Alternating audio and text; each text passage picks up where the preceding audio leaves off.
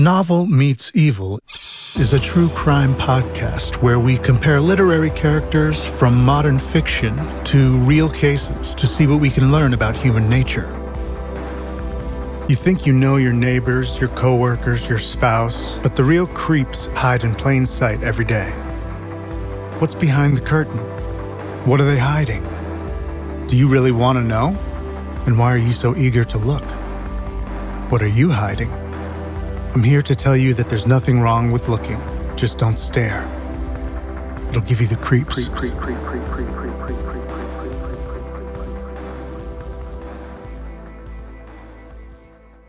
I always have some misgivings about starting a new creative project.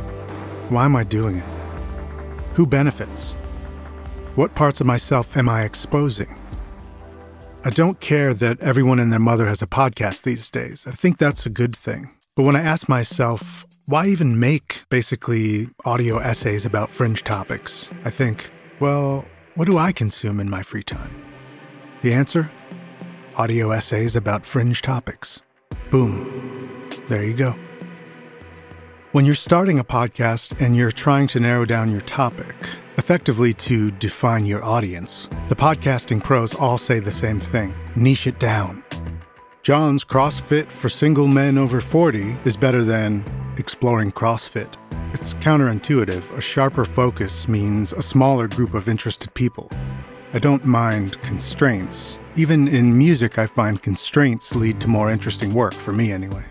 Niching down means less of a chance of someone else making similar content, too. But my early concern was that my content was too niche. You see, I'm devoted in equal measure to reading weird fiction and also consuming true crime stories. Nothing particularly revelatory in either of those. Good stories just grab me. In the Novel Meets Evil podcast, I compare true crime cases to characters from fiction, drawing parallels and exploring common themes as I see them. So if there is one, that's the original part. I make arguments based on my own experiences, my own peculiar interests and fears. The proposition I'm making is that many of us share similar fears. At first, I was looking at the premise as follows. Let's say there's a 1 in 50 chance the average person has read a certain novel. Let's say Catcher in the Rye. Well, that already slices off a huge chunk of the possible audience. See you later. Then let's say there's a 1 in 20 chance that they've heard of a true crime case, the one I've selected as a counterpoint on that episode.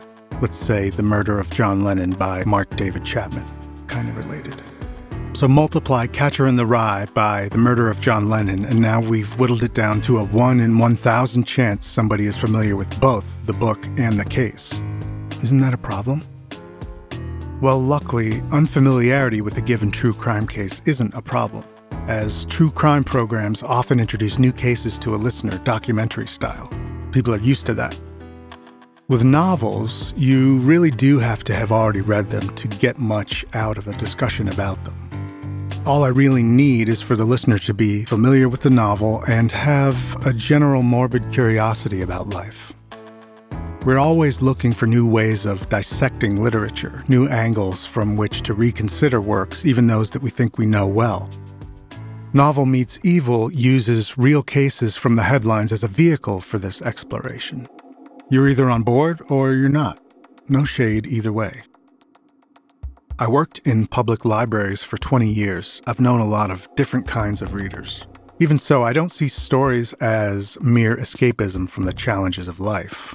I have absolutely used what I've learned from reading sci-fi novels in my real life. The Martian Chronicles isn't just about the exploits of Earthmen on the Red Planet. The work is powerful because it shows you new ways of thinking, hidden meanings in the mundane.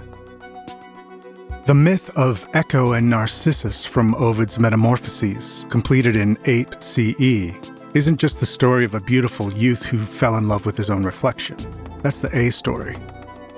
But it's full of universal themes, unrequited love, rejection, revenge, that inspired the works of Dante, Chaucer, Shakespeare, and still arouse new authors thousands of years later because the conflicts are endlessly compelling.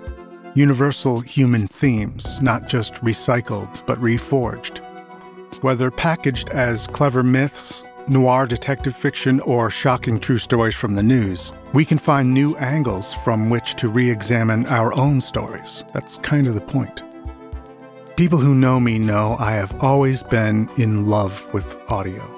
I think it's borderline magical in the same way that marks on a page sweeping a reader away to fantasy worlds is magical.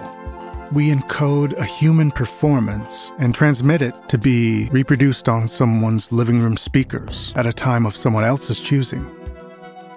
I always made audio recordings instead of travel photos. Now I listen back to road recordings I made on minidisc bumming through Switzerland as a young dude, and bam, I'm transported back there. I can hear the hostel lounge with hungover people drinking the morning coffee, the smoking area further away with people conversing in non-English tongues, mopeds going by with noticeably different engines than you hear in the recordings from Florence or London. Sounds can take you somewhere, lead you to new realizations you may never have come to on your own in a quiet room, as valuable as silence also is. I've been audio recording in pro and taped-together home studios, mostly music, but also experimental and field recording, for coming up on 25 years. More recently, I've melded my interest in books and audio into working as a recording engineer for audiobooks, podcasts, ADR for film, and other voiceover projects at a major New York City voiceover studio with names we all recognize from movies, TV, and elsewhere. After watching how it's done by true professionals, I have immense respect for voice actors who can jump on the mic and take you away with just the air in their lungs and a command of storytelling. That's magical in a completely different way. I'm no actor, but I do have some ideas I'd like to explore. With you, if you'll have me. And just off the cuff, one of the things that I think is cool about a project like this is that it doesn't rely on my ideas, really. The content already exists, and I'm just sort of synthesizing it, hip-hopping it. I have a lot of pieces of fiction in the pipeline. I'm open to ideas. I hope I don't reveal too much, just enough.